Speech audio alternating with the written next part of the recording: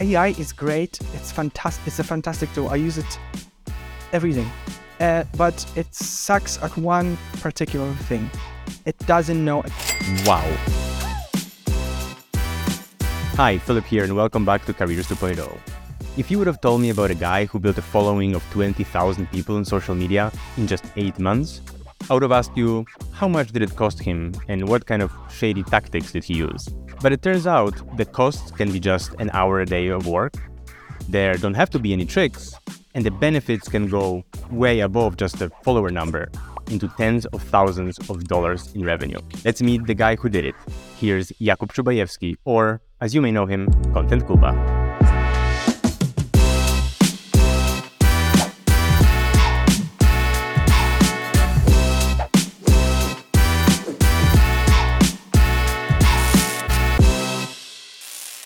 Let's start with you and start with Content Kuba. As a fellow Pole, I know I can pronounce your name flawlessly, which I guess many people may not.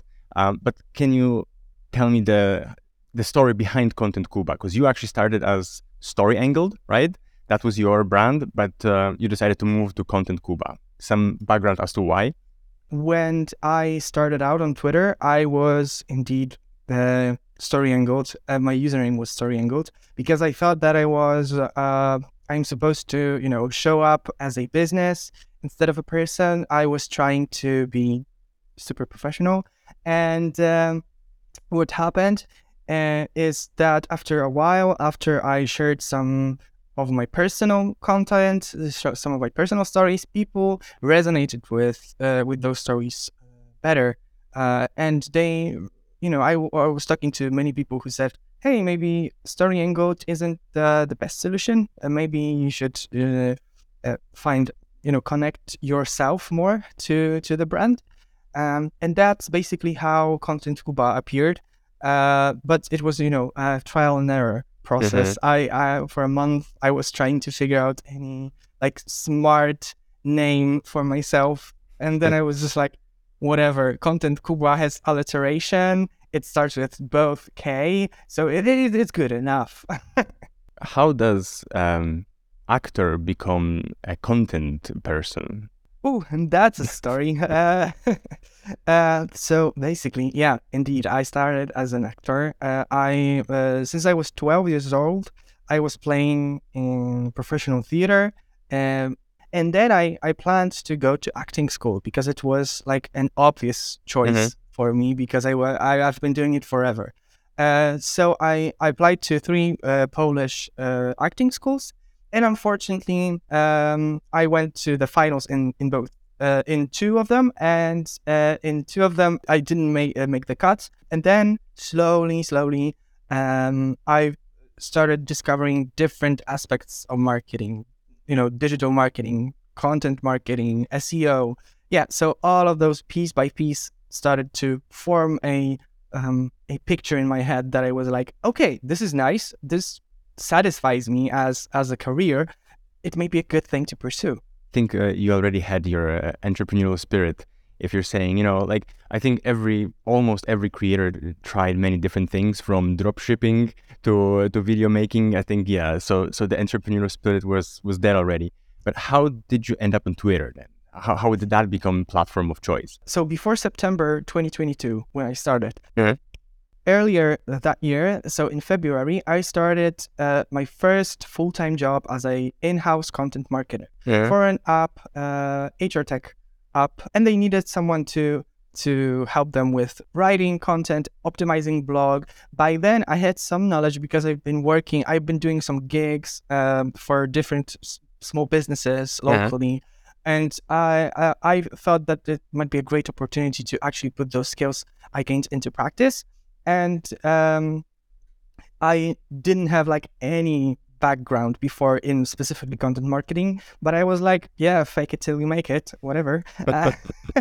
But when I landed the job and I really resonated with the team, I got to work. This was the time when I started to read a lot about content. I started, networking with content professionals. I started really building my knowledge base about content marketing, exploring this space.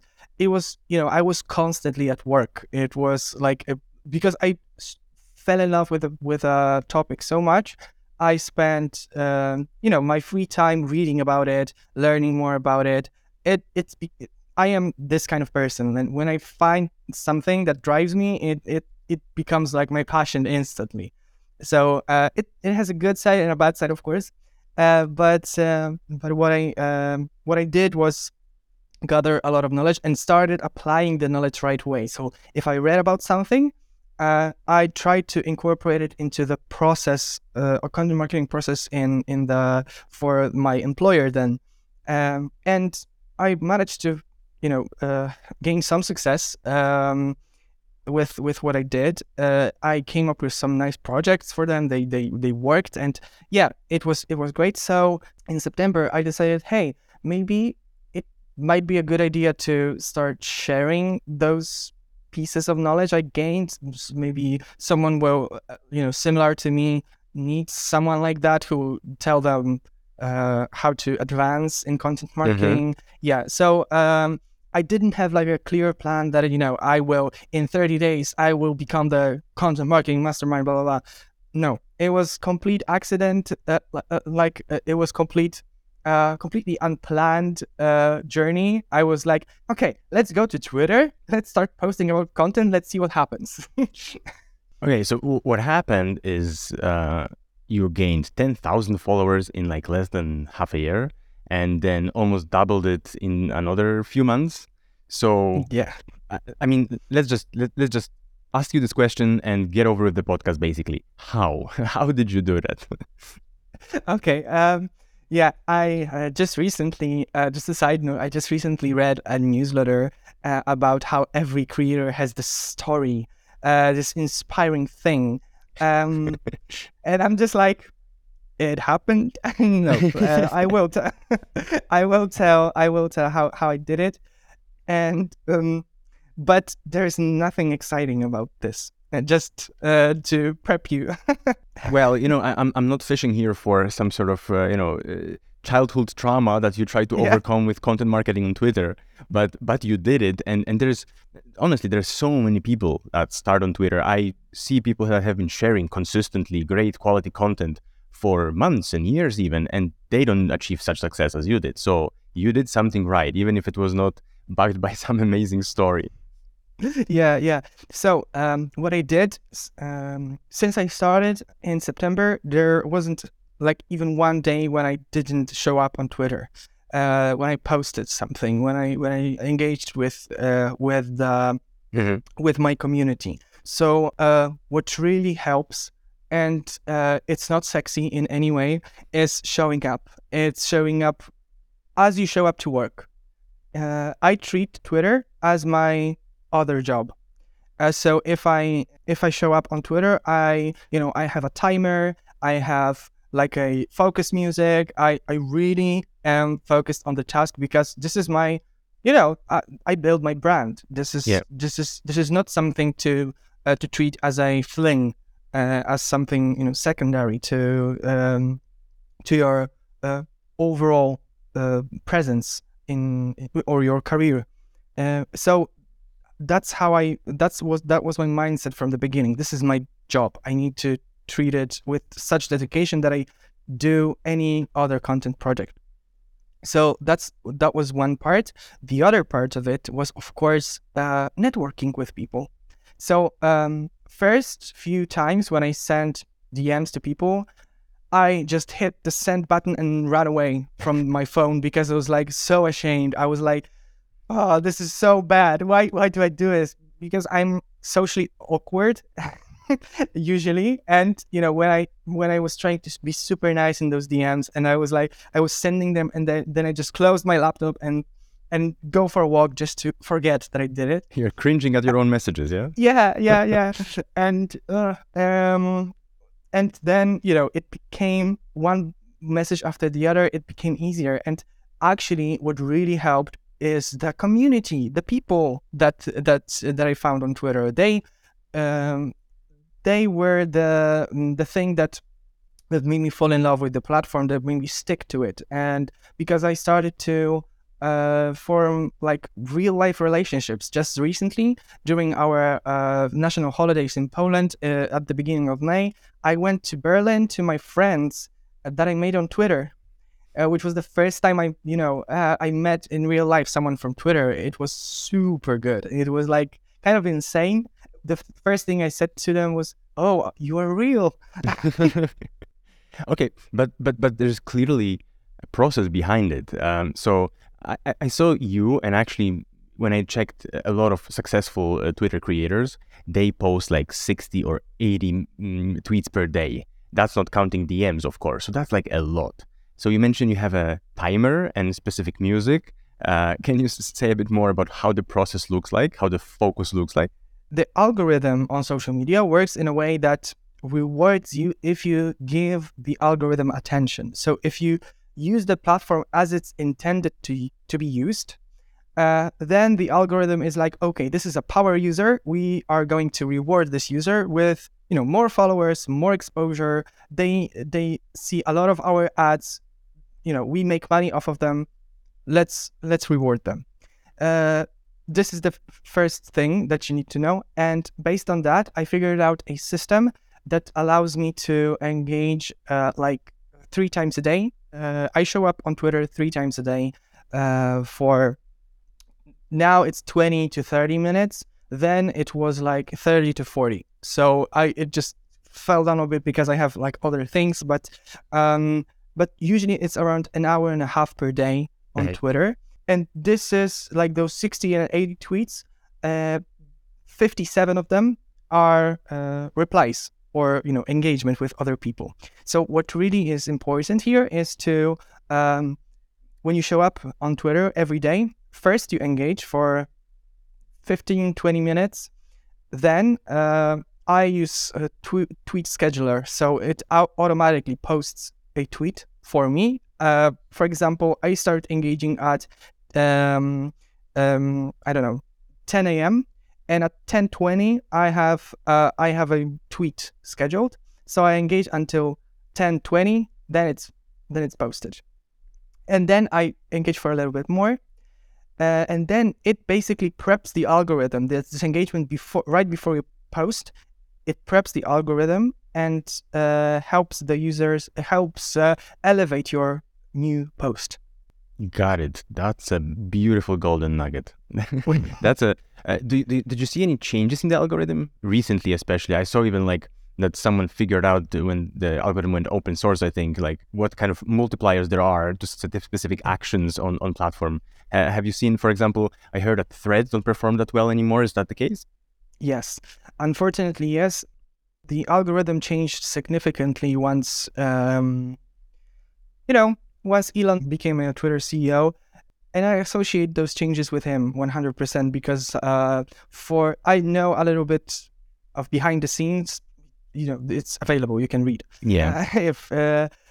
And what I noticed is that the Twitter became some kind of a toy in his hands. So he started tweaking things in the algorithm, and it's very apparent. If you are deep into the platform, if you are analyzing stuff, you start to see huge changes. For example, threads, as you said, are not performing well anymore, or not as well.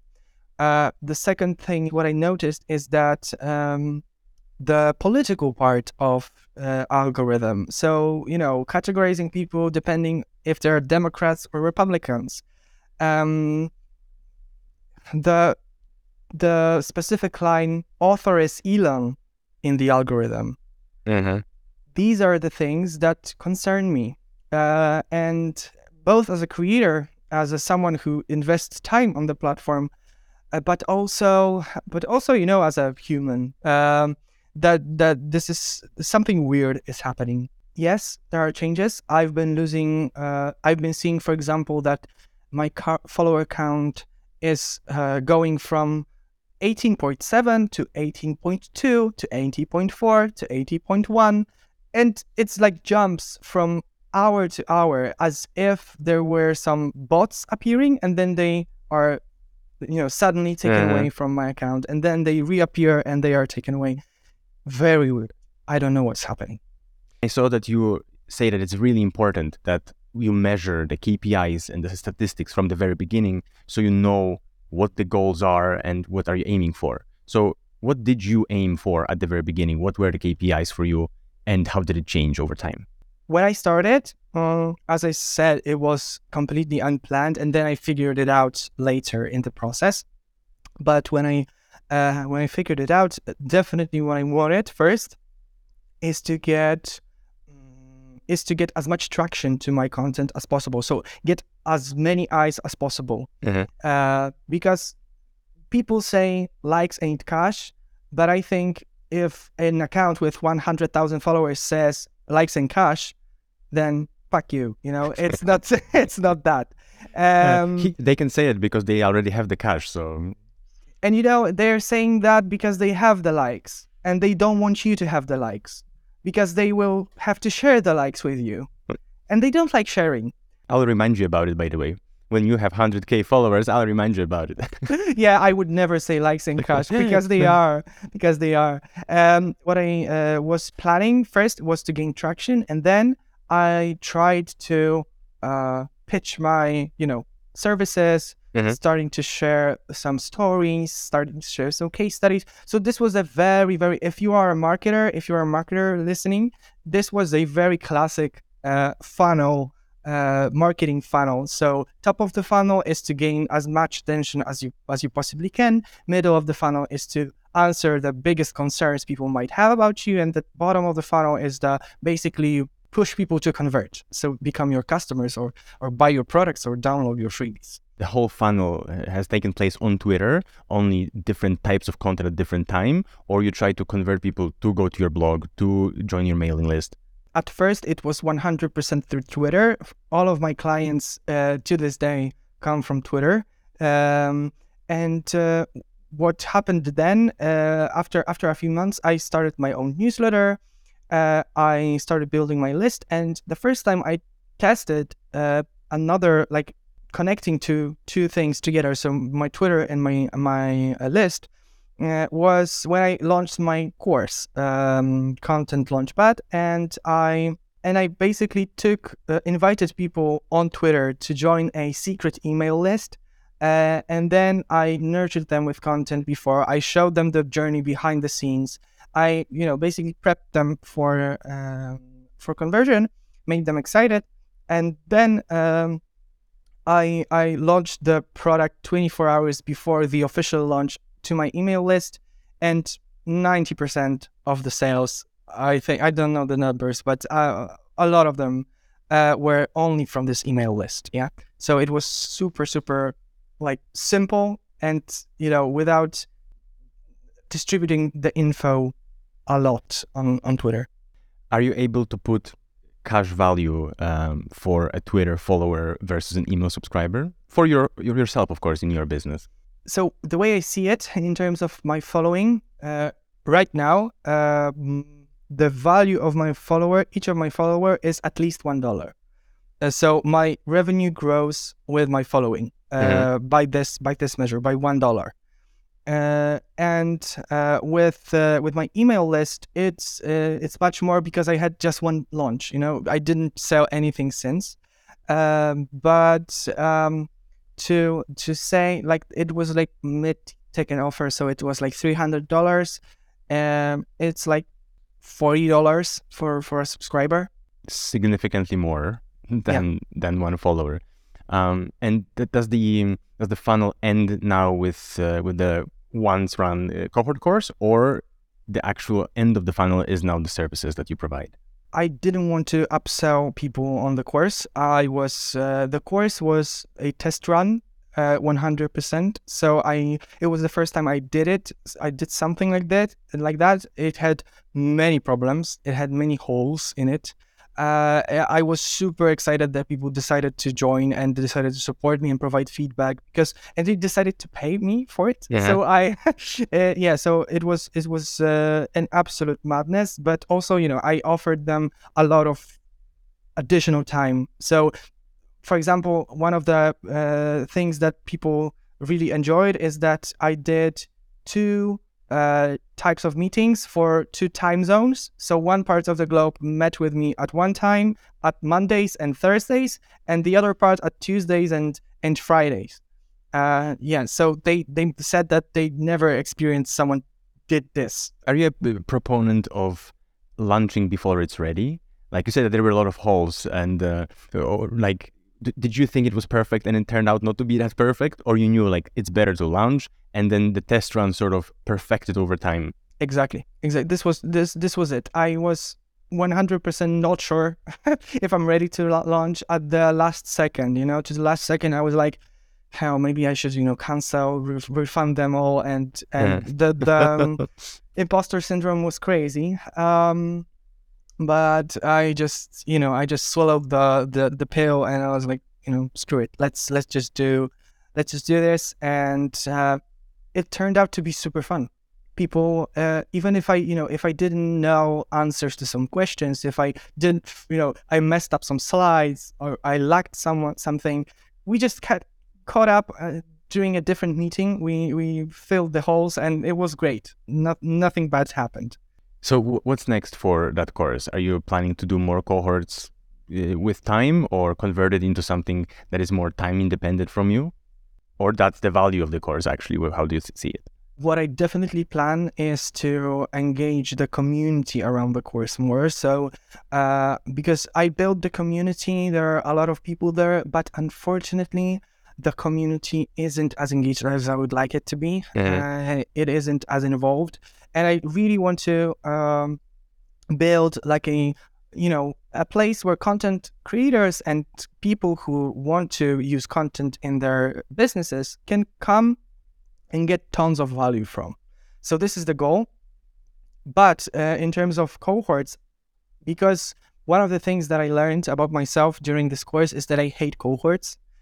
Oh. It demands a lot of attention from me. It steals a lot of time. It requires a lot of preparation.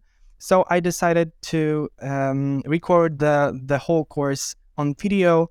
I'm working on it now, and use some interactive materials, use assignments, use interactive content as well to engage the people involved in the course. I want to stay in contact with people who do the lessons. So you can spend the time then actually in the community and engaging maybe outside of the teaching itself part, right? Exactly. What really stood out to me is that people during the course, during the cohorts, they really seemed invested in the community part, because that was actually the point I was most afraid of. I was afraid that I didn't present them enough value in the community that they will engage, but it wasn't like that at all. They started to appear, they started to show up and engage with each other, which was perfect. A couple times we mentioned community already, but we mentioned it in many different ways. So here we have a course community, then there's a Twitter community. Community is very important, but how do you build it? Is it just through content or the DMs, or you actually met with those people over Zoom and then build like stronger relationship and build upon that? How does it start? I did all of those things. So in terms of the process, I feel like it all happens simultaneously. If you are super engaged and you really care about it, people start to reach out to you, or you reach out to people because you want to connect. Of course, it's a natural thing that if you talk through DMs, then you hop on calls, and then you come back and forth with messages. Yeah, so you start connecting with those people, and what I think is the most important, like above all, is to answer why do you want to do it? Because I see a lot of people doing networking as networking, so building business relationships, and then we are all about business and we just want to sell to each other. I don't want to do that. When I reach out to someone, I never pitch myself. This is the rule of, my first rule, my code of ethics: never pitch yourself in the first message. If somebody needs help, of course you can offer it. But if this is not called for or asked for, don't do it. But do you pitch yourself later on? I receive a lot of cold messages, Twitter, Uh-huh. LinkedIn, you name it, and many of them are not pitches straight away. People often say, "Hi, Philip, I saw your content. It's amazing." Even though I have like a couple posts, and they say, "Can I ask you a question?" And obviously, it's not a pitch yet, right? They're just trying to build a Yeah. relationship, but I already feel it. I already know that Uh-huh. where the relationship is going. Do you have some sort of way to do it that doesn't invoke those feelings in people? Maybe you make a praise or something they did and that leave it at that, or some other way. Of course, the topics that we talk about involve content creation in some way or the other. Uh-huh. But I never try to, direct the conversation. No, and you can't have anyone as your client. If somebody trusts you enough to share some problems, tell you their story about content or the problems they have with content, etc. So then you can start discussing with them and showcasing your expertise and that you can help them and you can offer your services then. So this is what I mentioned, like this being called for. Uh, but Uh-huh. but asking questions just to pitch yourself, just to make sure that I get your attention, um, this is sketchy for me. And if it works, it works, of course, maybe. And but I like in my way of doing business, there is never a place to be very upfront about your services unless it's a job description, Uh-huh. or somebody directly tweets, I'm looking for a content marketer, etc., etc. Yeah, of course, this is there. Once again, this is called for. Yeah. But going to someone and saying, hey, I see your content now, buy from me. Uh-huh. Okay. I have a not necessarily a counterpoint. I'm a sales guy by trade, right? So I send Uh-huh. a lot of cold messages to people, and I see two things working. On one hand, you have people that genuinely want to build relationships. It may go into business, it may not, but you're genuinely interested in the person that you're trying to have a conversation with. And on the other hand, you have people who want to sell you something, but they're upfront about it. I have this Mm. offer, that offer. It's great. If you're not interested, that's okay. But I think it's going to be a great fit for you. And then 90% of people are somewhere in between, somewhere in the middle. So it's like, hey, I don't want to be too salesy, but I would like to sell you something. And that's, I Yeah, think, is the worst. So I would say, yeah, I agree with you completely. Genuine relationships. And if you have to pitch, then just do it. Give yeah, me the offer that you have. exactly. And I do it in a very straightforward way. When this appears, I go just, hey, I have this service. I do content marketing as a freelancer. I have my business. I can offer you this, and this.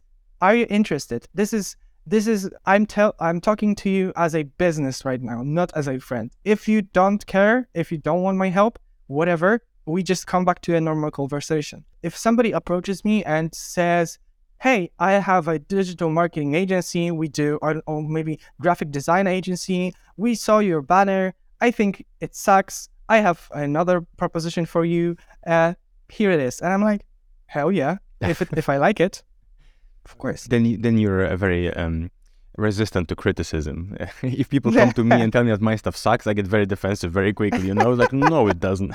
But yeah, I get your point, and sometimes it works absolutely. But okay, then let's talk about your business. Let's talk about the Okay. content part and your expertise. Um, let's start with the obvious question, and I know the answer a little bit because I saw your content about it quite recently. Are you going to be out of the job because of AI? Hmm. Yeah. I hear that. I hear that 3 times a week at least.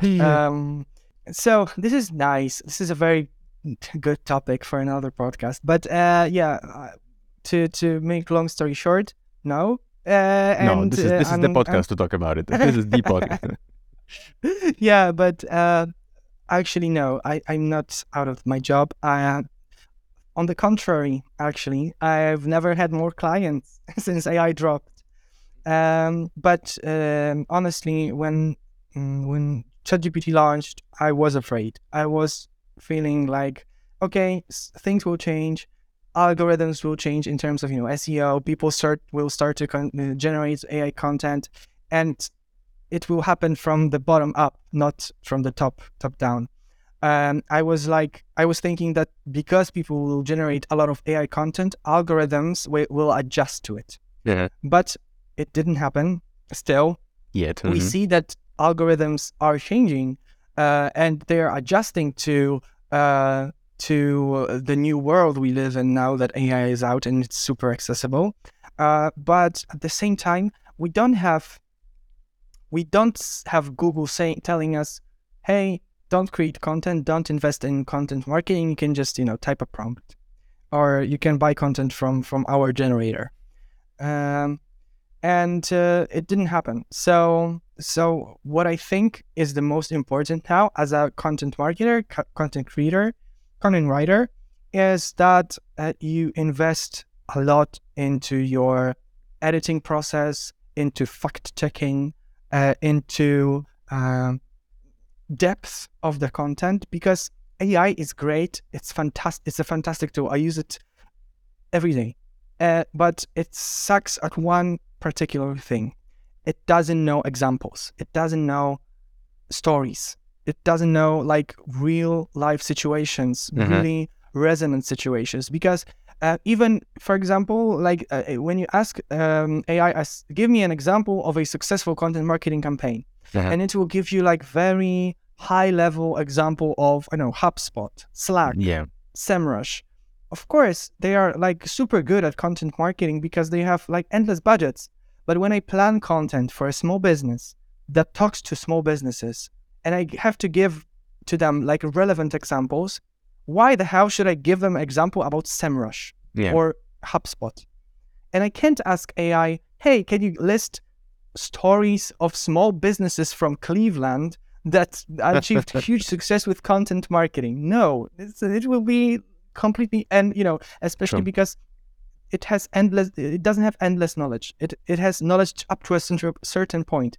And what really matters for me as a content marketer now is to keep in mind, be super like observant, be aware of what's happening around you, react to it, and note it down. Note good examples of success stories. Note the progress that you've made for your clients or for the company you work in. Share like real resonant stories. This is the whole point.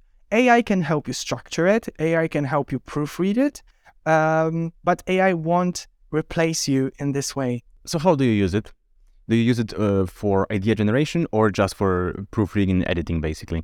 I use it in very different ways. So I'm not against AI in any way. I use it. I am super interested in the concept.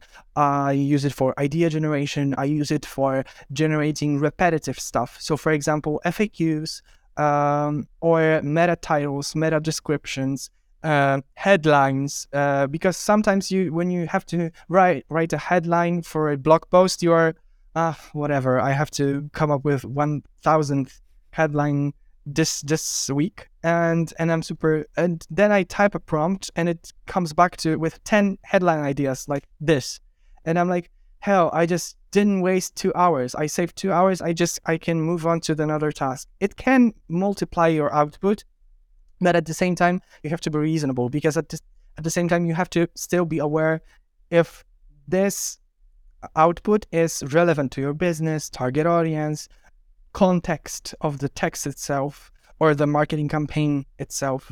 It's much deeper than just I can relate. After when I prepare for my interviews, I write about the content creator and I write the questions, and I do it in Notion, and then I always ask the Notion AI. Maybe the AI has some good suggestions for questions, and the stuff that it comes up with is so generic that I think I would be the worst podcast host ever if I ask everyone basically the same questions. There is no nuance.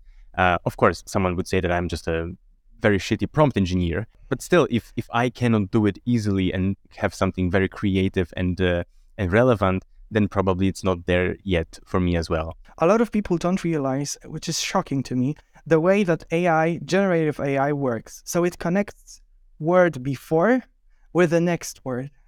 So it's just that, and that's why it's generic. That's why it's not in depth. You have to remember that it's super good at creating logical strings of texts, but that's it. Do you have some favorite tools, or are you talking just to Chat GPT, or there because there's so many right now? Yeah, so because ChatGPT is the most accessible for me, in my opinion, I use ChatGPT with a Chrome extension for saving prompts and ready Mm-hmm. prompts. I used Notion AI before. I was in the alpha stage of Notion AI. I really enjoyed it, but then I didn't see the need for it Mm-hmm. because it's just the same.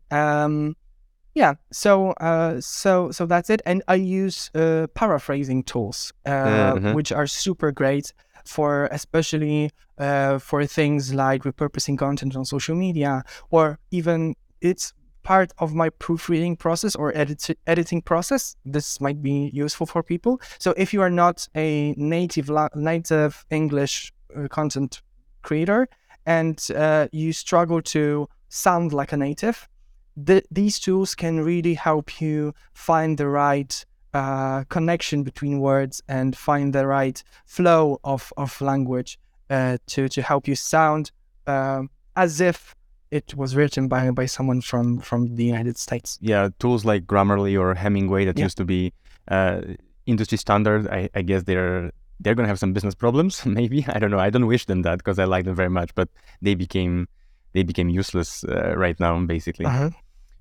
But that's actually a very good segue to something that I wanted to ask you about.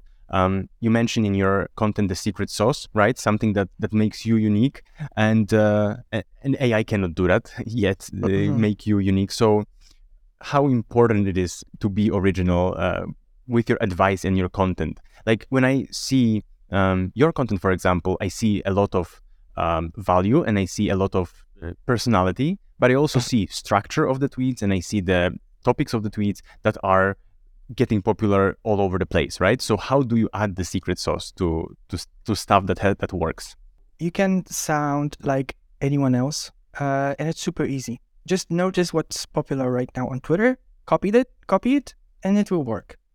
Um, and that's okay if you just aim to generate a lot of attention around your brand. This Mm-hmm. is great if you are okay as a person with posting a lot of platitudes, because people like those. And it's nothing wrong. There's nothing wrong about that. We have so many triggers around ourselves that something digestible, something easy to understand, to comprehend.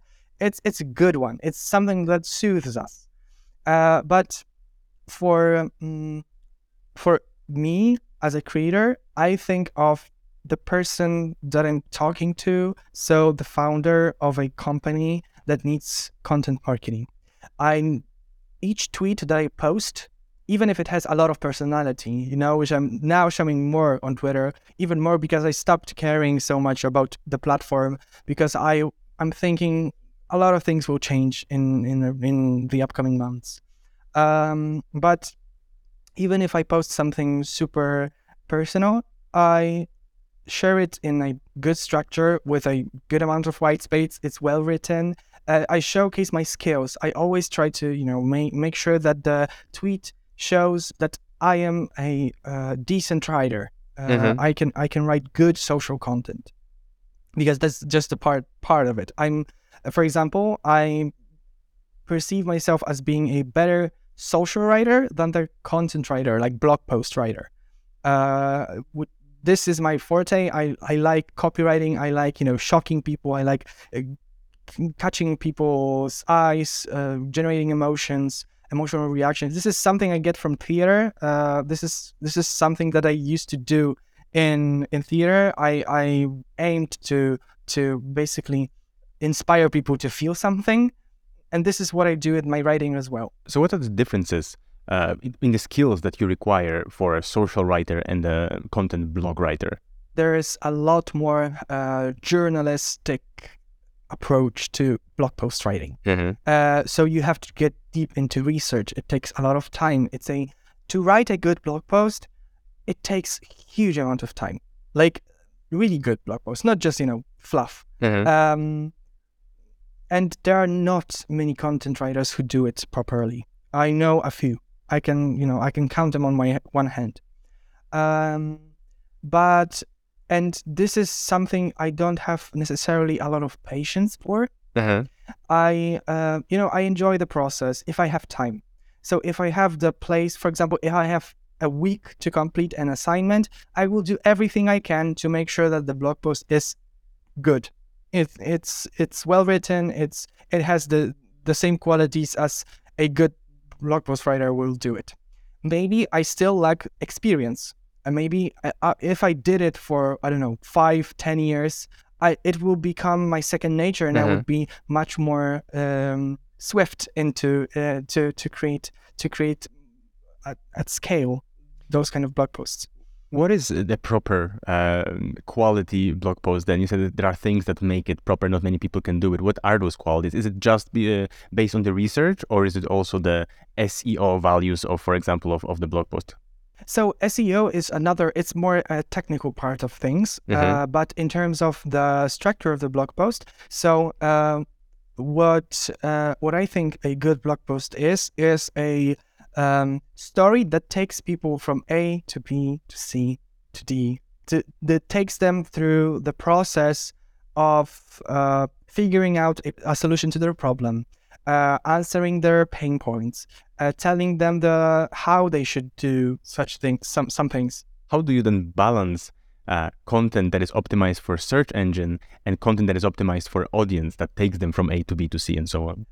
It's actually not exclusionary. One doesn't exclude the other, because if you talk about things that your audience is really interested about, and they show this interest in search engines because they ask questions, then you take those questions, you answer them with your content, and naturally they will have those keywords. Naturally, they will have a proper optimization Mm-hmm. flow. And another part of it is, for example, like if the readability of the content happens at the stage of editing or structuring the content. So you add bullet point lists, you add numbered lists, you include I don't know, images with examples to visualize your points. These are the things that are all parts of SEO, but they're super integral with the good blog post writing. You would agree with the notion that it's better to write for people because the search engines also are optimized for people's attention? Absolutely. There is nothing else to do it. Like, who else is using search engines? Dogs? AI?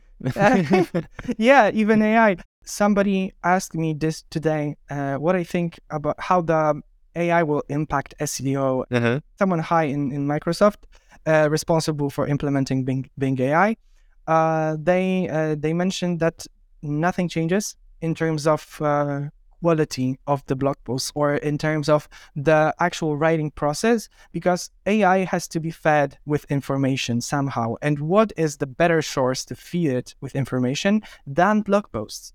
Of course, it has some elements in the, I think, schema markup, so it's a little advanced, but it's basically the code that you put on the website with the blog post, for example, that helps the search engine or AI search engine in this context understand the structure of the blog post, the what the blog post is about, the category, etc., etc. So yeah, it's not complicated. Nothing bad happens in terms of SEO and AI. All right. Let's move back to the social content that is that you like the most. I have shitty content and it doesn't work. I create it and it doesn't resonate with people. Where do you start the audit? Where would you start the audit? Where would you start fixing it? How would you look at unperforming content? Yeah, first of all, I would need to ask you who you are talking to. Mm-hmm. So I know this is a thing that people always say, and it's like 101 time someone will say it, but research your audience. I know, it sucks, but it really pays off. So define your target audience. See who is exactly the person you are trying to reach with your content. So this is the first point. Second point is your structure. So how do you talk to them. Uh-huh. So when I know, for example, that your audience might be founders or I don't know, marketing managers that need or sales teams managers, or maybe let's call it, because it's your content, sales teams managers, and you talk to them with a language that they don't understand or they find cringy, they find problematic, they find they don't resonate with it. And how do you check it? You check their profiles. You check how do they talk to other people, how do they express their thoughts, concerns, etc. And you basically try to fit in this narrative. That's why, for example, there are people who say that templated hooks are bad. We shouldn't use templated hooks. We shouldn't use templated stuff. But I don't necessarily think they are bad, as long as you provide value and you use them responsibly. So you don't just copy paste. You mentioned about researching your audience, and I want to know, how do you research your audience, and where do you learn? Where do you learn from what people, what resources, directories? Where do you get your new knowledge from? This is, once again, not a lot of sexy work. Basically spending a lot of time on the platform, looking by keywords, by hashtags, by spying on people a little bit. It's very hard on Twitter, actually, because Twitter SEO isn't as extensive as, for example, LinkedIn SEO. Because if you type in content marketing on LinkedIn, a lot of people show up. And for Twitter, it struggles to define people who are actually interested. I think of it as an ongoing process, like something never ending, that when you start it, and you have to be super, you have to look out for those signs that people are expressing their beliefs, aspirations, or fears about the topic you talk about. And you make sure you have a place when you note it down, when you talk to when you talk to people, you just have a place to note it down and keep it to come back to if you need inspiration for your content as well. A lot of manual work, but I guess it pays off. Yeah. Marketing, it sounds easy, but it isn't. It requires a lot of time. Well, not what all the courses for Twitter growth would have you believe. According to them, it's just 10 minutes per day. Yeah. If you have engagement groups, yeah, sure. Do you think they're a good idea to have like those, I don't know if you mean the same thing, but I see a lot of, on different platforms, engagement pods, sort of artificially generated likes and interactions among a group of people. Do you think that this is a good idea? No. I tried it. 100% transparent. I tried it. I was super curious how it works. It felt too good to be true, and it is too good to be true. One thing to note is that there are communities, like content engagement communities or groups, that work, but they are usually paid, and they are high ticket offers. So, for example, there is a huge community with a lot of marketing influencers that you have to pay $50,000 to get in a year. But how such a community helps? Is it just the networking connections, finding people, or it's growth in some way that it's also accelerated by that? Big accounts, elevating big accounts.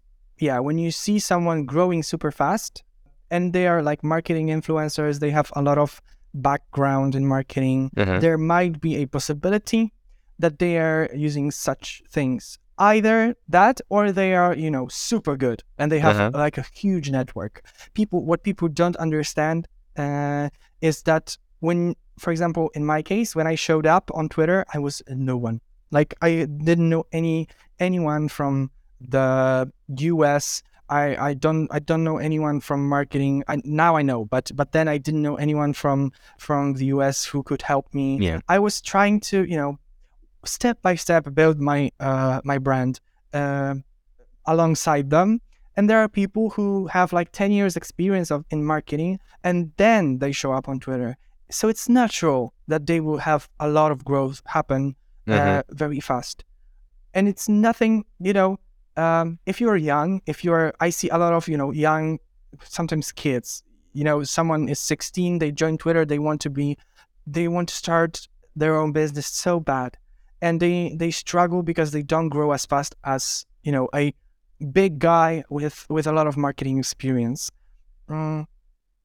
It's much more complicated than just showing up every day and spending 10 minutes on the platform.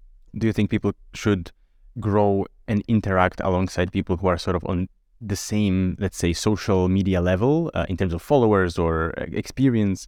How do you do you show up saying that you're a nobody? You show up on Twitter and you go after the big accounts and you try to DM and interact with them, or you go after people who are on your level?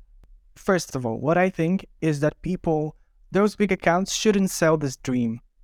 So that's one thing. The other thing is when people say that you should network, with big accounts. Mm-hmm. I don't know. I don't know. I don't have a good experience with this, honestly. I found some friends who are bigger on Twitter, who are big accounts, but it was a minority. Most people don't care, and it's okay.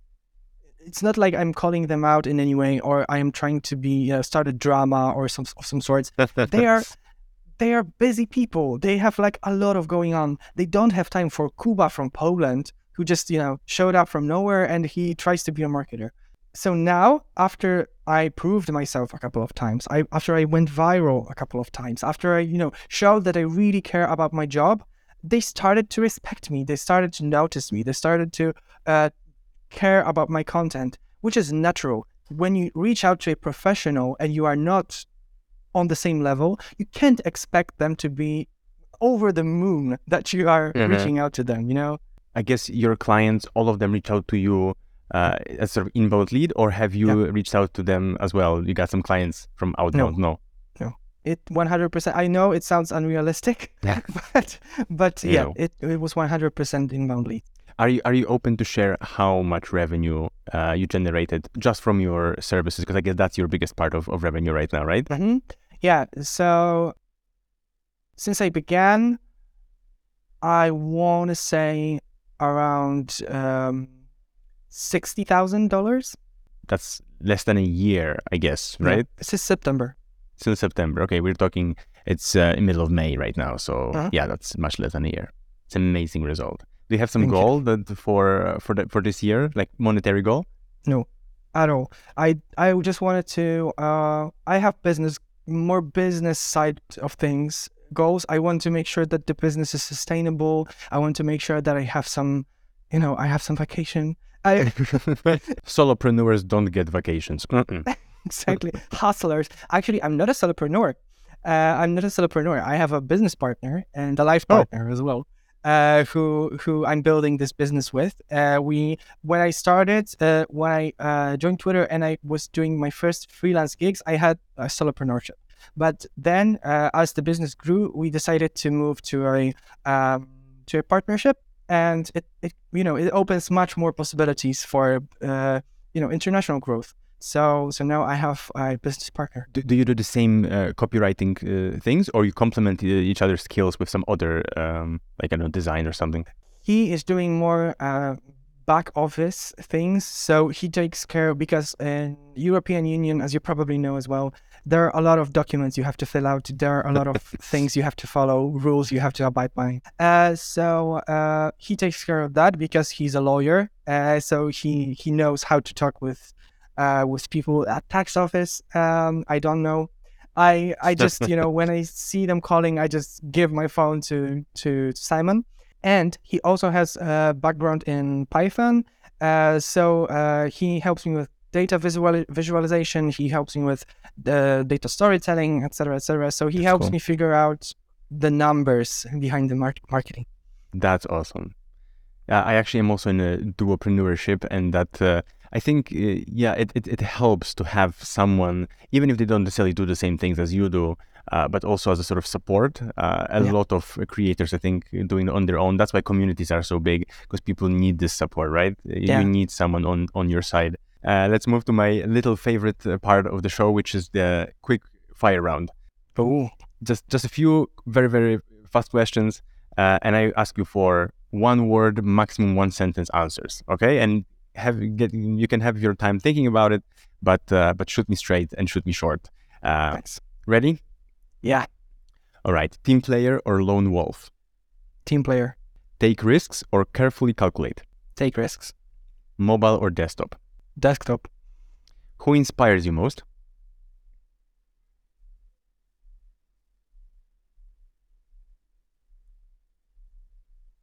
Shit.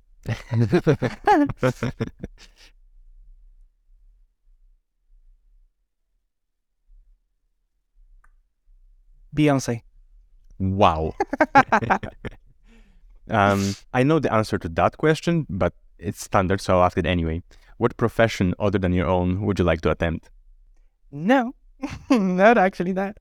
Oh, Yeah, I would love to be a surgeon. wow. Yeah. Okay, so very sorry for assuming that I know the answer to that question. What is an underappreciated business tool that you couldn't live without? Fidget spinner. What's your productivity life hack? Stand up.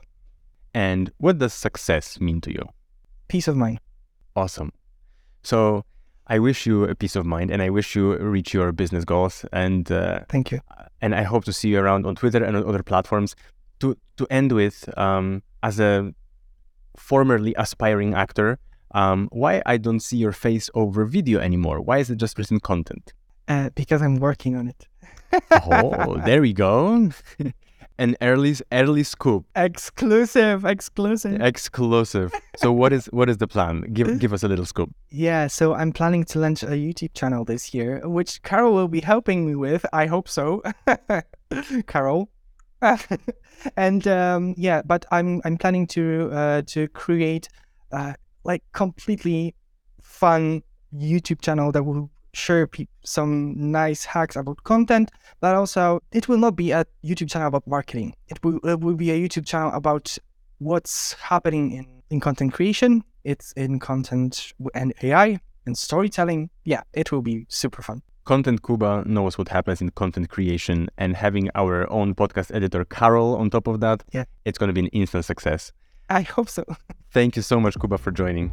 Thank you so much. Thanks a lot. As you see, fast and genuine growth is possible if you treat social media as a job. Otherwise, you may enjoy it, but without work, you probably won't build much of a business. And if you do want to build a business online, please join me next week when I interview another successful creative entrepreneur. Take care.